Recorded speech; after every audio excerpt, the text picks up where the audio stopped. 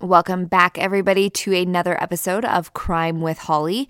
I'm your host, Crimeaholic, and before I dive into the details of this week's episode, I do want to give it a major warning.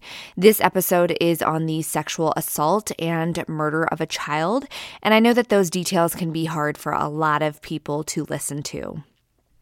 This case is one that my husband has actually been struggling with, and it was him who told me that I should bring this case to the podcast.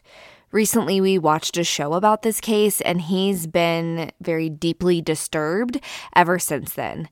For days after watching the show, he would randomly bring up this case and talk about how he just doesn't understand how someone could harm a child the way in which this young girl was harmed. For him, it's one of those cases that I think will stick with him for a really long time. And I think it's a crazy reminder that there is just so much evil in this world. People who are waiting to do unspeakable things. So without further ado, let's get into the details of this case. Today's episode is on the murder of Polly Klaas.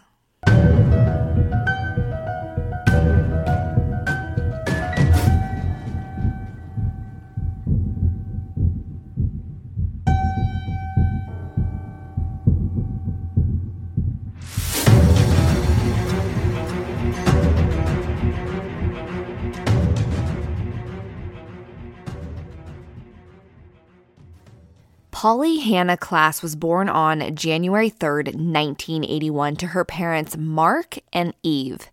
Polly was born in Petaluma, California, and Petaluma is located in Sonoma County and is in the North Bay region of the San Francisco Bay Area. At the age of 3, Polly's parents decided to get a divorce. The marriage just wasn't working out.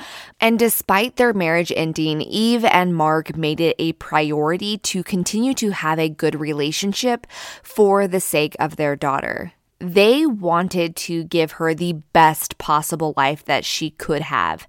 And they didn't want her to be exposed to any kind of negativity between them as parents. They just wanted everything to be cordial and go very smoothly for her. So they remained friends. They were incredible parents to Polly, and I really admire the relationship or friendship, if you will, that they continue to have for the sake of their daughter. Polly spent a lot of time between both parents' homes, and her mother Eve eventually remarried and had another child named Annie. From my understanding, that marriage had also ended before Polly's murder, so her mom was a single mom with 2 little girls. Overall, Polly was described to be a good kid.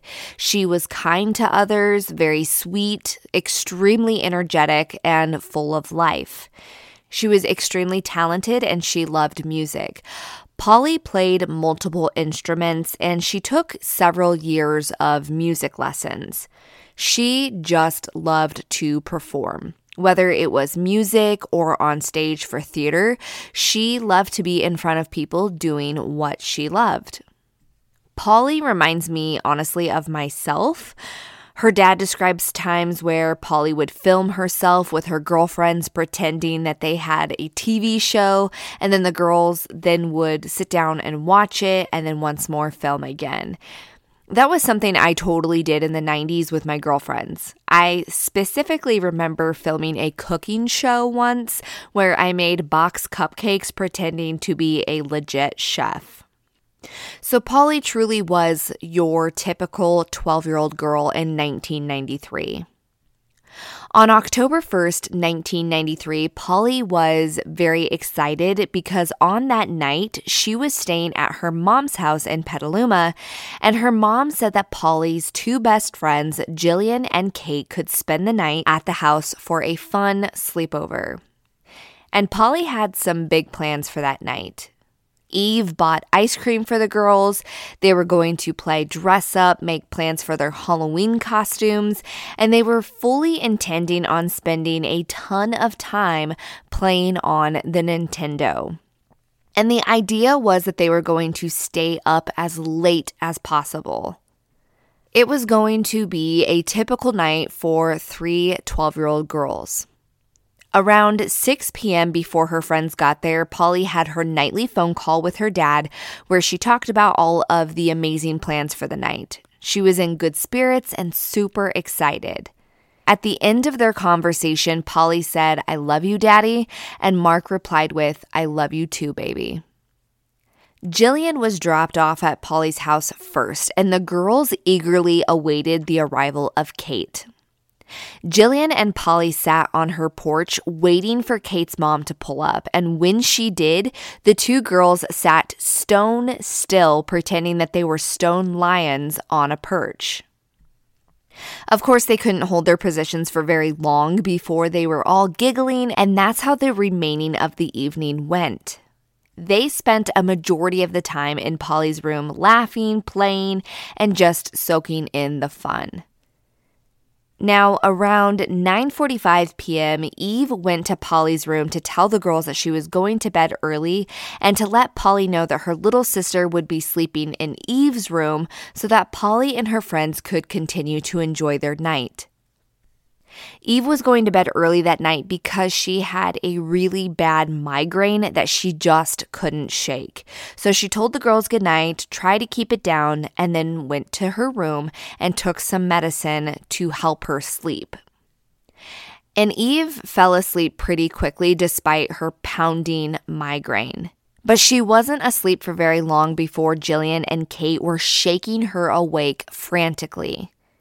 And Eve was not prepared for what they were about to say. Jillian and Kate told Eve that Polly had been abducted at knife point by a large man with a beard. Eve reacted immediately, calling 911, and the Petaluma Police Department responded quickly. Jillian and Kate told the police officers that after Eve went to bed for the night, the three girls continued their evening. Sometime around 10:30 p.m., they decided that they wanted to go ahead and set up their beds where they were going to be sleeping. All three girls had planned to sleep in sleeping bags, including Polly, on her bedroom floor. Jillian and Kate started unrolling their sleeping bags on Polly's floor, and Polly popped up to go into the living room to grab her sleeping bag that her mom had already pulled out for her. When Polly pulled her bedroom door open, to everyone's surprise, there was a large, bearded man standing in the doorway. He pushed Polly back into the room and demanded that all three girls get on the floor. And at first, Jillian and Kate actually thought that this was some kind of practical joke that Polly had planned. But it only took a few moments before they realized that that was not the case. The man was holding a real knife, and when her two friends looked at Polly, they realized that she had panic written all over her face. She was terrified. This was no joke. This bearded stranger demanded that the three girls lay on the ground, and he told them if they made a sound, he would slit their throats. So the three of them, scared completely out of their minds, did exactly what he said to do. One by one, he tied each girl up. But during all of this, he kept telling them that he wasn't going to harm any of them and that all he wanted was money. So while they were scared, they also were given a small shred of hope that this would be over sooner or later. While he was binding each girl's hands behind their back, he was asking them questions about which girl lived in the house, who was currently in the house, and if there was any money hidden anywhere. Polly pointed towards a jewelry box that had some money inside, but it was either not enough money or he really wasn't there for money because he continued with his plan. As the minutes ticked by, this man went from being calm to becoming more and more frantic. Eventually, he gagged the girls and then placed pillowcases over the heads of Jillian and Kate. He instructed the girls to stay put and not move, and to count to 1,000. He told the girls that he was taking Polly, but once they had counted to that 1,000, Polly would be back and he would be gone, and the entire ordeal would be over. He took Polly from the room and left the house, but instead of the girls counting to 1,000, they laid there as quietly as they could, listening for any sounds. When the entire house was silent for a good while, they finally decided to begin working to free themselves. It took them about 20 minutes before they were able to work themselves free, and once free, they ran to Eve, and then she called the police. When they arrived, they began securing the scene and started to look for any potential evidence. They found the bindings that had been used to bind Kate and Jillian. The man had used strips of fabric as well as the cords that he cut from the Nintendo controllers. They bagged the bindings, the controllers from the Nintendo, and dusted the entire house from top to bottom for fingerprints. And what they found was that the house hadn't been ransacked. There was no forced entry into any of the doors to the home, nor was there any forced entry into the windows. And the only thing that was missing from the entire house was Polly herself. While officers were looking for clues inside, another team of officers were tasked with going around the neighborhood and speaking to people asking if they had seen or heard anything. And quickly they met some people who lived in a small apartment behind Polly's house. These people said that they had their front door open, which was just a few feet from Polly's back door. As they watched a movie and ate pizza, the couple saw a man walk up onto Polly's porch and go inside the home. And this was around 10:30 p.m., which lines up with the timeline that Jillian and Kate had given. These neighbors didn't think anything of this because sometimes Eve would have friends or family that would stop by and walk into the home from the back. Other people saw an unfamiliar man walking around Polly's street. They described him as wearing dark clothing, and he was driving a small gray or black car. At 12:14 a.m., about an hour after Eve called 911, the Petaluma Police Department sent out an alert called an All Points Bulletin, or an APB, that went out to other police departments, letting them know to be on the lookout for Polly and anything suspicious. However, it was noted in the APB to not release this information to the press. The information was only given to the authorities. It was not released on any news stations or sent over the radio at all. And of course, back in 1993, this was before the time of the Amber Alert system. In 1993, they had nothing like that. So while this APB went out to the authorities, the FBI was also notified. Because this was a kidnapping case, the Petaluma Police Department felt like the best thing to do was to get the help of the FBI. The FBI team that was brought in to begin looking at this case were stunned by how bold of a kidnapping this was. This man walked into Polly's house at 10:30 at night. The lights were still on inside the home. He was unaware of who was in the house or if they were even asleep. He just walked in and took Polly. This was like nothing that the authorities had ever seen before. It was bold, and as they put it, it completely defied logic. That night, with nothing left to do but wait for news and to wait for answers, Eve lit a single candle that she put in her front window for Polly, and every night she had that candle lit. It was her way of trying to light the way for Polly to find her way home, but unfortunately, that would never happen.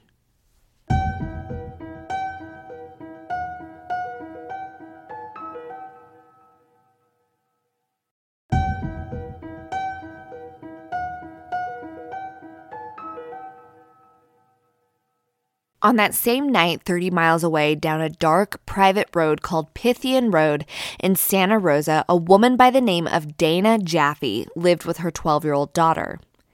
This road was a very steep and windy road that led directly to Dana's fenced-off property. This property was close to the public access with a large gate that had private property signs listed all over. A little over an hour after Polly was abducted, Dana had arrived back home after her shift as a chef at a fine dining restaurant in Sonoma. Dana had a babysitter that she would have stay at her house to watch her 12-year-old daughter on the evenings that she had to work. After chatting for a few minutes with Dana, the babysitter got in her car and left the home and headed back down the dark, private drive. A little bit down the long driveway, the babysitter came upon a man whose white Ford Pinto appeared to have been accidentally driven into the ditch. The look of this dude made the babysitter so uneasy. There was something about him that just made her feel completely uncomfortable. But there he was standing right in the middle of the road, and so she had to stop. The babysitter would later describe this man as looking like a Charles Manson type of person. He just looked crazed. The man came around the driver's side of her car, and so she cracked her window just a tad to hear what he had to say. She was smart enough to make sure her doors were locked and to only open the window just enough to talk to him. This man stuck his fingers into the crack of the window and started demanding that she got out of the car and helped him get his car out of the ditch. He was acting agitated and very aggressive, and this terrified her, so she took off down the road. As soon as she made it home, she called Dana to let her know what had happened and to warn her about what is lurking just beyond her gate. Obviously, hearing that a strange man was so close to the home that she only lived in with herself and her daughter, she was scared as well. This was a private driveway. There was absolutely no reason for anyone who didn't live there to be up there, let alone up there at midnight. She woke up her daughter, told her to get dressed, and that they needed to get out of the house now. Within minutes, the two were inside of the car with the doors locked, and they started heading down that dark and windy road. When they came up upon the white Pinto, the man wasn't inside of it, and they didn't see him standing anywhere outside of the car either. And this just sent a chill down Dana's spine. She continued down the private drive and still didn't see this man anywhere, so she went to the nearest place in town so she could call the police. When she did, she told them that she had a trespasser on her property out wandering around, and 2 deputies from the Sonoma County Sheriff's Office responded. They met Dana at the base of the long private drive and followed her up the hill to the car, but this time the man was standing outside of it again. The way he was standing there against the car made it almost seem like he was waiting for them. By the time the authorities and Dana made it back to the man and his car, it had been at least 45 minutes since the babysitter had first witnessed him. The man apologized to Dana and the authorities, and he told them that he was up there because he was sightseeing. But let me remind you, it was midnight, so obviously it's dark outside. I'm not sure who he thought he was fooling by saying he was out sightseeing, but Dana did not buy it one bit. But he claimed that he was out sightseeing, he accidentally went up the private drive, and when he realized it was a private road, he tried to turn around, and that is when he got his car stuck in the ditch. With deputies on scene to handle this strange man, Dana and her daughter went back up to the house. She told them that she didn't want to press charges for him trespassing on her property, but she just wanted him gone. They began the task of trying to figure out who this man was and what he was doing. They asked to see his driver's license, and it checked out.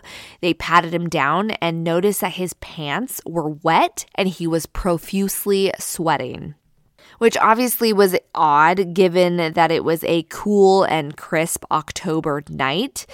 They also noticed that his clothes were a mess, like he had been rolling around in the dirt, and he had twigs and other debris in his hair.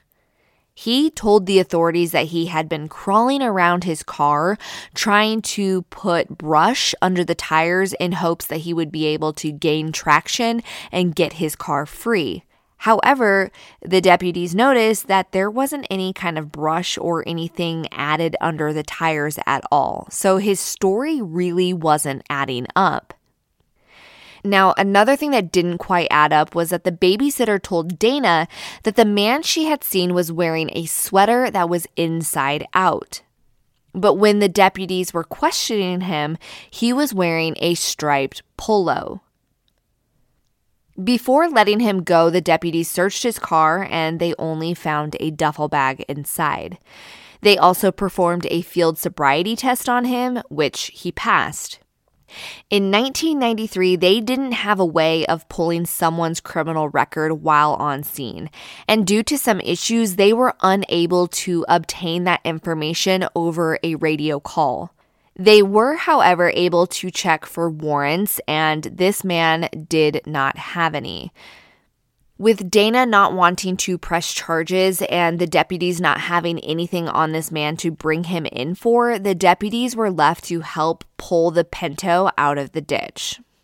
When they finally got the car freed, the deputies followed the man back down the driveway and continued to follow him until he turned onto Highway 12. Unfortunately, while the officers were dealing with this man, the APB had gone out about Polly's abduction and they didn't hear it. Had they heard it, maybe this entire situation would have stuck out to them and had them looking further into who exactly this man was. Come daybreak, the news outlets had learned of Polly's abduction and the media went crazy. They splashed this story all over the newspapers, and every hour on the news, they were talking about Polly. They did anything and everything they could to bring awareness to this case, and Polly's story completely shook Petaluma to its core. But what is absolutely amazing is the amount of support that Polly and her family were shown during this time. People came out of the woodwork to begin helping however they could. A man named Bill Rhodes contacted the police and offered his services to help them. He owned a printing company called Pip, and he offered to make and print flyers to be passed out and hung all over Sonoma County.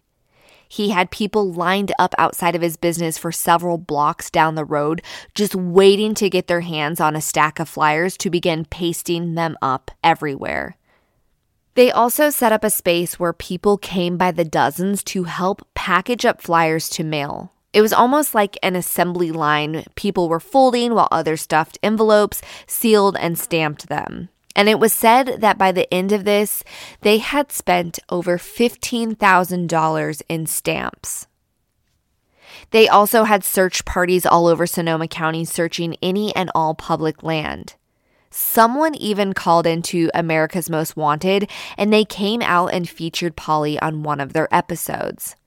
Even back then, they knew that the power of the media and getting these stories out there would help. And when America's Most Wanted featured Polly's story, it caught the eye of actress Winona Ryder. Winona Ryder at the time was a well-known star for her roles in the movies Beetlejuice and Edward Scissorhands. She was from Petaluma, and when she saw Polly's story, she knew that she wanted to get involved and help however she could. Winona came to Petaluma ready to help, and she did a few press interviews sharing how she wants Polly found, and she even offered up $200,000 of her own money for a reward.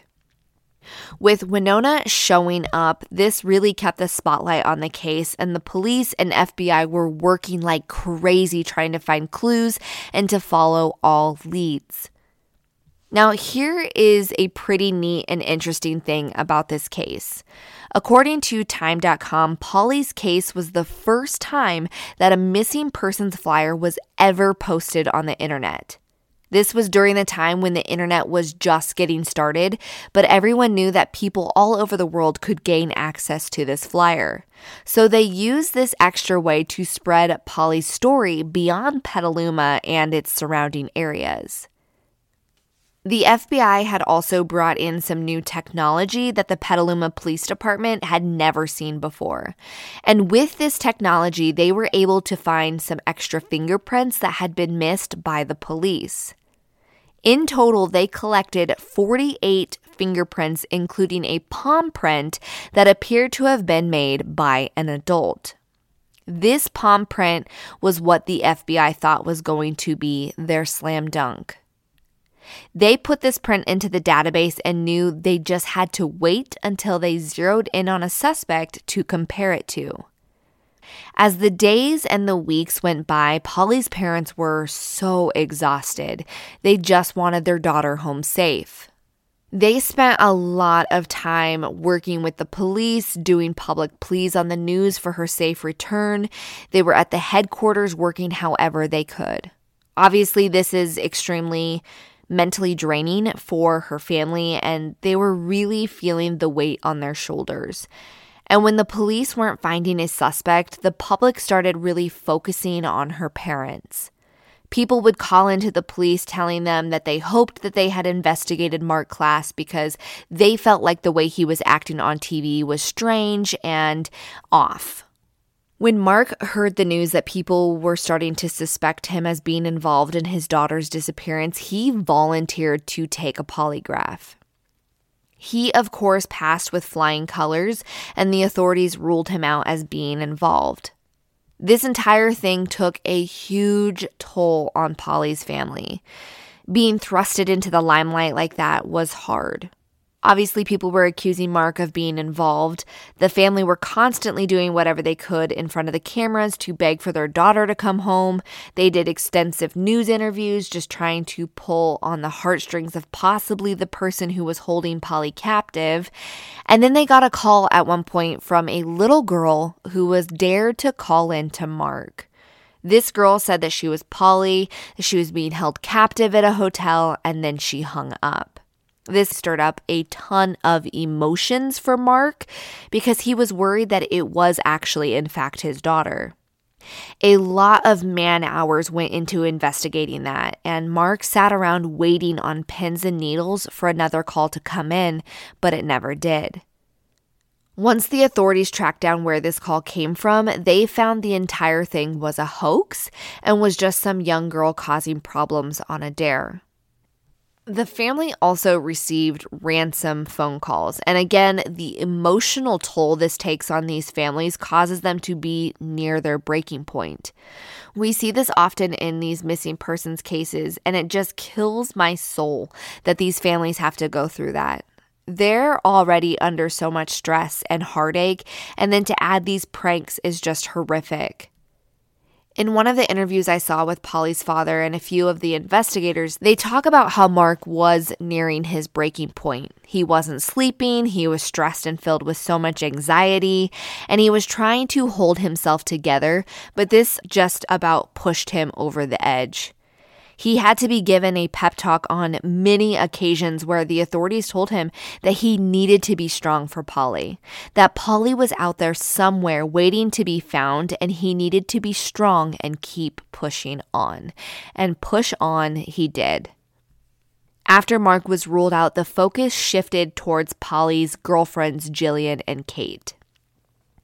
The authorities started to wonder if maybe somehow this was planned by the girls and Polly as some sort of a prank. These poor girls had been through some serious trauma. They were bound, gagged, had a pillowcase put over their heads, and listened while their best friend was walked out of the home and taken away. How incredibly horrifying and traumatic that must have been. And then to be interviewed for long periods of time, asked the same questions over and over. There were inconsistencies in their stories, though, that the authorities felt like could be a red flag. Their memories of what happened weren't exactly the same. One remembered laying in one area of the room while the other claimed that it was in a different area. One remembered the man wearing a headband while the other didn't. So the authorities kind of started questioning these girls like criminals. They accused them of lying. They accused them of orchestrating the story that Polly was abducted by a man, and questioned if Polly had instead run off with a boyfriend. They even threatened the girls with going to juvie if they didn't tell the truth. The amount of pressure that they put on these girls is awful. And in current times, we have experts that are trained in interviewing children and adolescents, but back then, that wasn't a thing. These girls were literally thrown to the wolves like criminals. On the other hand, though, I know that the police had good intentions when trying to get the truth from these girls. They were working around the clock to try and find Polly alive and to bring her home. They just went about it wrong. I really feel for her friends on this entire situation. During the questioning of these girls, they also took them back to Polly's house and had them walk through the entire crime scene step by step. And while they fully didn't believe the girls, in the backs of their minds, they also felt like maybe their stories were true. The biggest thing that I think really led the authorities into believing that this was possibly a real kidnapping was the fact that the cords from Polly's Nintendo had been used to bind these girls. The cords were literally cut from the controllers, and I think it's safe to say that most kids would never dream of mutilating their gaming consoles like that, and so this really stuck out to the investigators as potential proof that this was the real deal, and not just Polly and her girlfriends playing a prank. However, they still weren't sold on the girls' story, so they decided to polygraph them. Jillian passed the polygraph, but Kate's came back as inconclusive. Prior to taking the test, Kate seemed agitated. She was holding on to her stuffed animal, and I can see how her nerves would be high after how much scrutiny she and Jillian had faced. The girls felt like no matter what they said, the police weren't going to believe them. It was after these polygraphs that the girls' parents had enough. They told the police that the girls were no longer going to talk to them, they weren't going to work with them, and that the girls had given everything that they could to the police. And pretty much now it's the authorities' job to figure out what happened to Polly.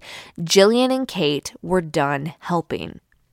I do not blame their parents for stepping up and stopping the constant grilling of these young girls. I will say that while researching this case and watching interviews with the investigators are extremely, extremely remorseful for the way in which they handled these girls. I don't think anything quite like this had ever happened at that time, and there was no trainings, handbooks, or even proper protocols given on how to handle a situation of this magnitude. Obviously, investigations and policing have come a long way since then, and no amount of apologies will erase the additional trauma that these girls had to endure. But again, I do think that they were really trying to do right by Polly and get to the bottom of what happened and what was true. So initially when the girls were working with the police, they helped them create this sketch of the man who took Polly. And the sketch that was created, they never really were happy with the way that it turned out, and they didn't feel like it accurately represented what the man looked like. And so even though the girls weren't working with the police anymore, a forensic sketch artist by the name of Jeannie Boylan was eventually hired. And she was hired because she has this very unique ability to really listen to victims and then create very incredibly accurate sketches. She had a very calming sense about her that made victims really relax, and she just did an amazing job to get the girls to be comfortable with her. She spent several hours with the girls just there, chatting it up with them, getting to know them. And I even saw a brief clip of the girls sitting down out to lunch, eating with Jeannie, and they just looked so relaxed and so calm. For several days, she worked with the girls, and they were able to come up with a brand new sketch that the girls felt really resembled the man that took their best friend. As soon as the girls were happy with this sketch, it was sent off to the police and to the media. Once more, incredible volunteers gathered to help distribute the new flyers and to get them into as many hands as possible. The FBI was also working on creating a profile of the kidnapper. They believed that this man was likely a career criminal. To be so bold to walk into a small home and kidnap a girl in front of her friends with the mother sleeping in a room across the hall, that screams someone comfortable and confident in his criminal behavior and abilities. They also felt like this was not a random abduction, and they believed that the man had been watching Polly and specifically targeted her for what they believe was a potentially sexually motivated crime. 10 days after Polly's abduction, the Vallejo Police Department called the Petaluma police to let them know of a similar situation that had just occurred. A man by the name of Xavier Garcia broke into the home of a woman in Vallejo who also had a 12-year-old daughter.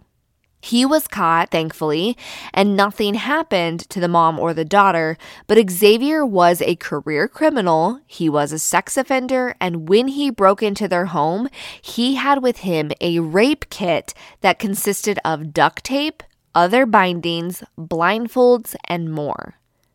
Not only was the crime pretty similar as far as breaking into the home of a mother and a 12-year-old child, but he also kind of resembled the sketch. He had dark hair, he had a beard like the man who took Polly, and they thought, okay, this could be our guy. For weeks, they spent over 10,000 investigative hours looking into Xavier Garcia, and despite it seeming like they got their guy, they couldn't make any connection between him and Polly's case. So back to the drawing board they went. But it wouldn't be long before they got a very important phone call. On November 27th, 1993, Dana Jaffe, the woman I talked about earlier who had the trespasser on her property, made a huge discovery.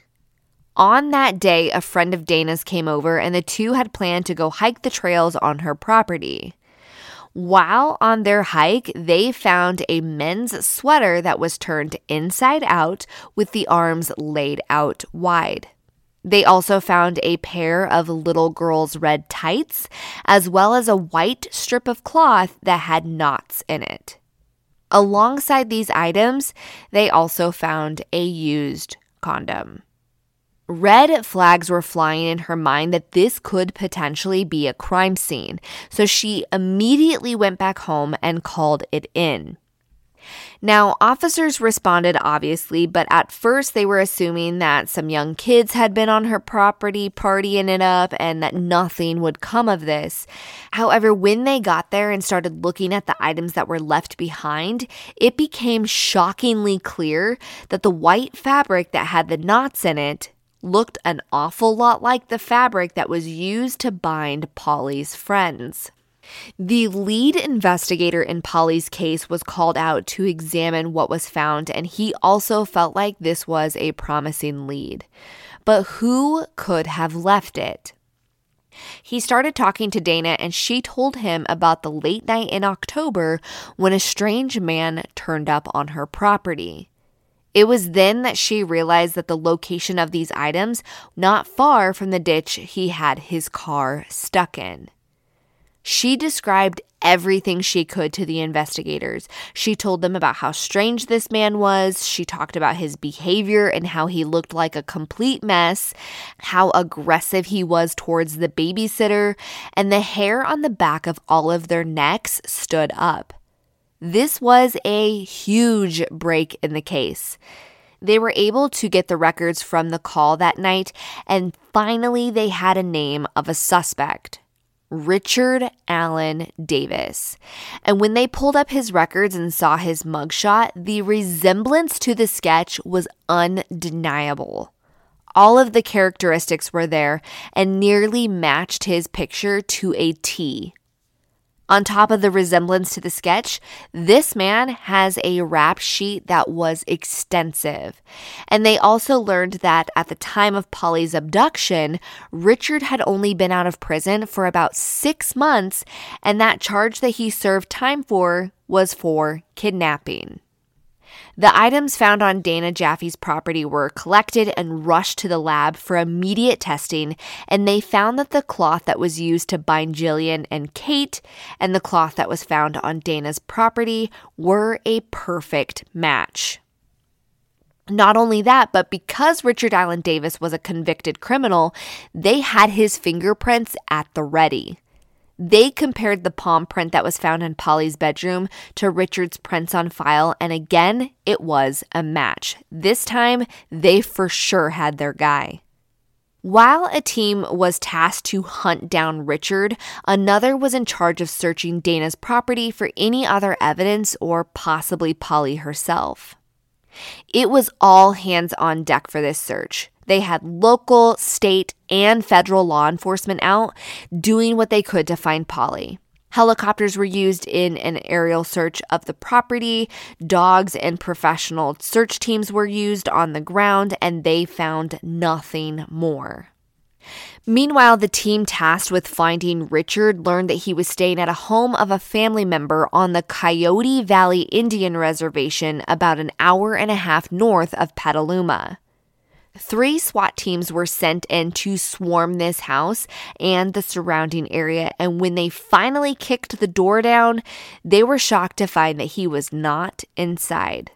But shortly after entering the home, another officer on scene radioed over that they found him inside of his Pinto further down the road. Richard had shaved off his beard, only leaving himself with a mustache and what was likely an attempt to change his appearance so he didn't resemble the sketch as much. He was handcuffed and taken back down to Petaluma to be questioned. They also towed away his Pinto for further forensic testing. Now, right off the bat, Richard denied having any involvement with Polly's abduction, which is no surprise, and he also was acting very arrogant and cocky, and almost like he was this untouchable, cool guy. Months had gone by the time he was arrested, and so plenty of time for him to sit and stew on what he was going to say for an alibi. But as he was talking, he started talking about while in prison, he beat up and killed child molesters and child rapists and so on. And that piqued the interest of the interrogators because not once had they mentioned anything about sexual assault or rape when it came to Polly. So it almost seemed like he was admitting something by talking about his distaste for child molesters. Almost as if he was trying to come off as someone who is more of a hero, if you will, by beating up or killing these molesters in prison, when instead he actually was the monster he pretended to hate, if that makes any kind of sense. As their questioning shifted and became more aggressive, you could tell that Richard was becoming more and more agitated, and eventually he told the authorities that he was done talking to them and that he wanted an attorney. Now, at this time, Richard hadn't been charged with anything to do with Polly, and instead he was being held for a parole violation. The prosecutor was trying to figure out how to proceed with Polly's case and which charges he wanted to press against Richard because they weren't sure if Polly was dead or alive.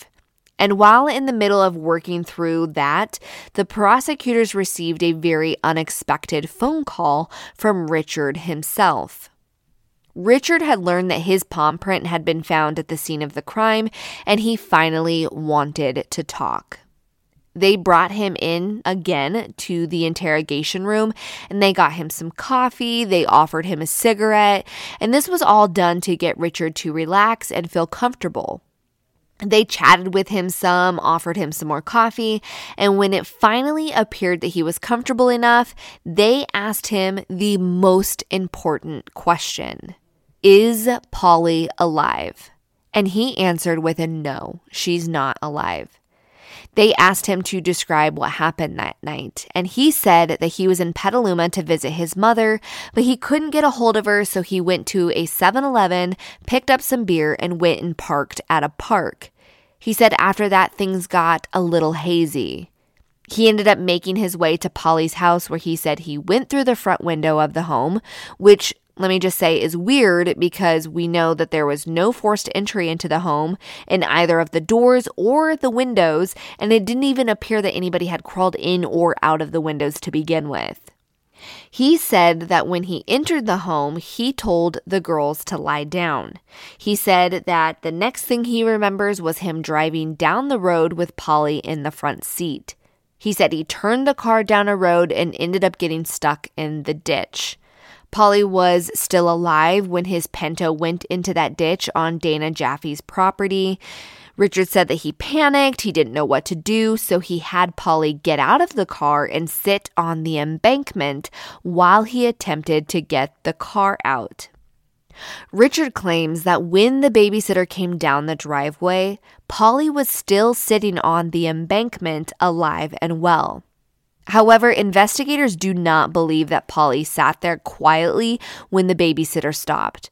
They believe that Polly would have screamed or got up and made herself known. She wouldn't have remained sitting there. He then claims that once the police got him out of the ditch, he went to a gas station with Polly in the car still, and she asked to use the restroom. When she came back to the car, that's when Richard claims that he strangled her. But obviously, this has to be complete BS. The police would have seen Polly when they were asking Richard questions that night, when they were doing the field sobriety test on him. And let's not forget that they physically searched his car. There is absolutely no way that Polly was there alive and well that entire time and the police missed her. Police do not buy his story at all. They believe that Richard targeted Polly. They think that he had been stalking Polly and had watched her for up to 2 months before he struck on that fateful October night. Richard walked into that house prepared. That cloth that was found on Dana's property matched the cloth that was used to bind the girls, and that did not come from Polly's house. It had been brought into the home, and the pieces had been cut with scissors before entering Polly's house. That night, Richard specifically asked for the girl who lived in that house. He wanted the little girl that lived there for a reason. This was not a random act of violence. This was planned and thought out. Richard just wasn't expecting that Polly would have friends over that night. The investigators believe that Polly was likely inside the car on the floorboard, forced to hide there by Richard when the babysitter came down the hill. They believe after she left, Richard took Polly from the car, and that is when he sexually assaulted and murdered her. During the interrogation, Richard said he never sexually assaulted Polly. And he denied this likely because Richard didn't want to be labeled as a child predator in prison and have to deal with the repercussions of that while serving his time.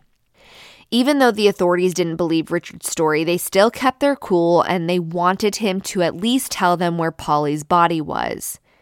According to Richard, he left Polly somewhere outside of Cloverdale, hidden beneath a piece of plywood about 1/4 mile to 1/2 mile off the road. Cloverdale is about an hour north of Petaluma, and this seemed like an odd place to hide her body, but Richard assured them that she was there. Richard agreed to take the investigators to the location of her body. When they pulled up, Richard pointed in the direction and stood there leaning against the police cruiser, smoking a cigarette like it was no big deal that he just took a 12-year-old girl's life. There in the direction Richard Allen Davis pointed was a piece of plywood, and when they lifted it, they found the badly decomposed body of 12-year-old Polly Klaas. Detectives on the scene called back to the Petaluma police station to tell them that they found her and to call Mark and Eve down to the station to let them know. Mark says that when they arrived and they walked inside, they just knew. They knew that they had found Polly's body. He said that the police all had tears in their eyes as they gave them the news that no parent wants to hear. Mark describes this moment in an interview with 2020, and literally watching him talk about this took my breath away and had tears filling my eyes. He says that in that moment, they knew. And when they finally said the words, Eve cried, but he held himself together. They called their families, and when he finally went home, his family was there waiting for him, and that is when he exploded. He cried, he screamed, and he said his family had to physically hold him down to keep him from destroying his own home in anger. I cannot even imagine that level of pain and anguish they all felt, and it's heartbreaking to hear him talk about it decades later. When the news spread that Polly had been found deceased, it completely shattered the Petaluma community. They had always felt like their little town was safe, and now that sense of security was gone. It seemed like the entire city of Petaluma showed up for Polly's funeral. The pews of the church were full. The entire church was packed wall to wall with people, and many more people were standing outside of the church because it was so full that they couldn't get in. These people who didn't even know Polly or her family showed up to show support for them, and it's incredibly touching to know that Polly's story impacted so many people. It took nearly 3 years before Richard Allen Davis would have his day in court, and that day did not happen in Sonoma County because the amount of people who had come together to help search for Polly. They did not believe that Richard would be able to have a fair trial in Sonoma County, so they instead moved it to Santa Clara. The trial lasted over a month long before the jury was allowed to deliberate. Once again, the agony her family must have felt having to sit there for weeks on end listening to all of the details about their daughter's murder. Both Jillian and Kate were also put on the witness stand, and they were allowed to bring one adult up there with them to sit beside them. Both girls picked Jeannie Boyland, that second forensic sketch artist, to sit with them. That just goes to show the bond that she built with these girls. They wanted her there beside them while they told the story of their friend being abducted, which they knew ultimately led to her murder. They both sat on the witness stand telling the story, clinging to Jeannie Boyland's hand. The jury took a total of 20 hours to deliberate before they came back with a verdict. They found Richard Allen Davis guilty. At the end of the reading of the verdict, Richard turned and looked Mark Klaas in the eye. He winked, he blew him a kiss, and he flipped him off with both fingers. How Mark held his composure then is beyond me. But it was during the penalty phase that Richard was asked by the judge if he had any comment that he wanted to make.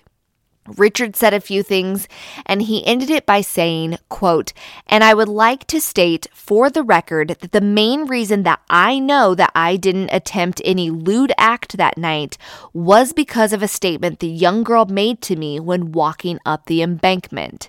Just don't do me like my daddy," end quote. Richard was unable to finish his statement before the people in the courtroom started going crazy. And at that point, Mark had had enough, and he attempted to go for Richard before he was forced out of the courtroom, cussing and screaming all the way out. I don't even have words for how I feel about this. For this man to have taken this innocent child away from her family and then to just be so nasty and hurtful is just beyond me. He is pure evil, and I wish so badly that Mark was able to have gotten his hands on him, even if it was only for a few good hits. I have so many words that I would like to say, but they also wouldn't fit with my trend of trying to avoid colorful cuss words on my podcast. But I can imagine what everyone else is thinking and feeling, and I can pretty much just tell you it's probably what I'm thinking and feeling as well. Richard was given the death penalty, and rightfully so. However, in 2019, California's Governor Gavin Newsom made the decision to halt the death penalty in the state of California. This completely outraged Mark Klaas, and he was quoted by Fox News saying that Gavin Newsom is a pig, and that Newsom told Mark that he didn't want to be the governor who executes an innocent person. In March of 2019, when he issued this moratorium, there was 737 people on death row in California. Polly's death, however, was not in vain. Her case has gone on to change how many things are handled, including the use of the internet to spread missing persons cases. Her case also changed how the FBI investigates these types of cases. Technology, procedures, and protocols that were used and proven to work in Polly's case is now used widespread in missing persons cases that the FBI investigates. Her family also started the Klaas Foundation. Their mission is dedicated to the safety of all children, the recovery of missing children, and public policies that keep children safe in their communities. According to their website that I will link in the description of this episode, their foundation has used their compassion, experience, and professionalism to help more than 10,000 families find their missing children. The website has a 24/7 hotline you can contact in case you ever find yourself in the unfortunate situation where your child is missing. They also have an area where you can donate directly to the foundation to help support their mission. Polly's story is one that I think I will forever have ingrained in my mind. She was such a beautiful, vibrant, and spunky young girl with so much life left ahead of her to live. The loss of Polly has left a huge hole in the lives of all that knew and loved her. Crimesters, that is all the information that I have on this tragic case. Thank you all so much for listening to her story. If you're not already a part of my private Facebook group, you can find it by searching Crime with Holly Podcast Discussion Group. In there, I share all information and pictures pertaining to the cases that I cover, and I also encourage all members to share all things true crime. You can also follow me over on Instagram at Crimeaholic, and if you'd like more true crime content, you can follow me over on TikTok at crimewithholly.podcast. That is all for this week's episode. Until next time, be aware and take care. Bye-bye.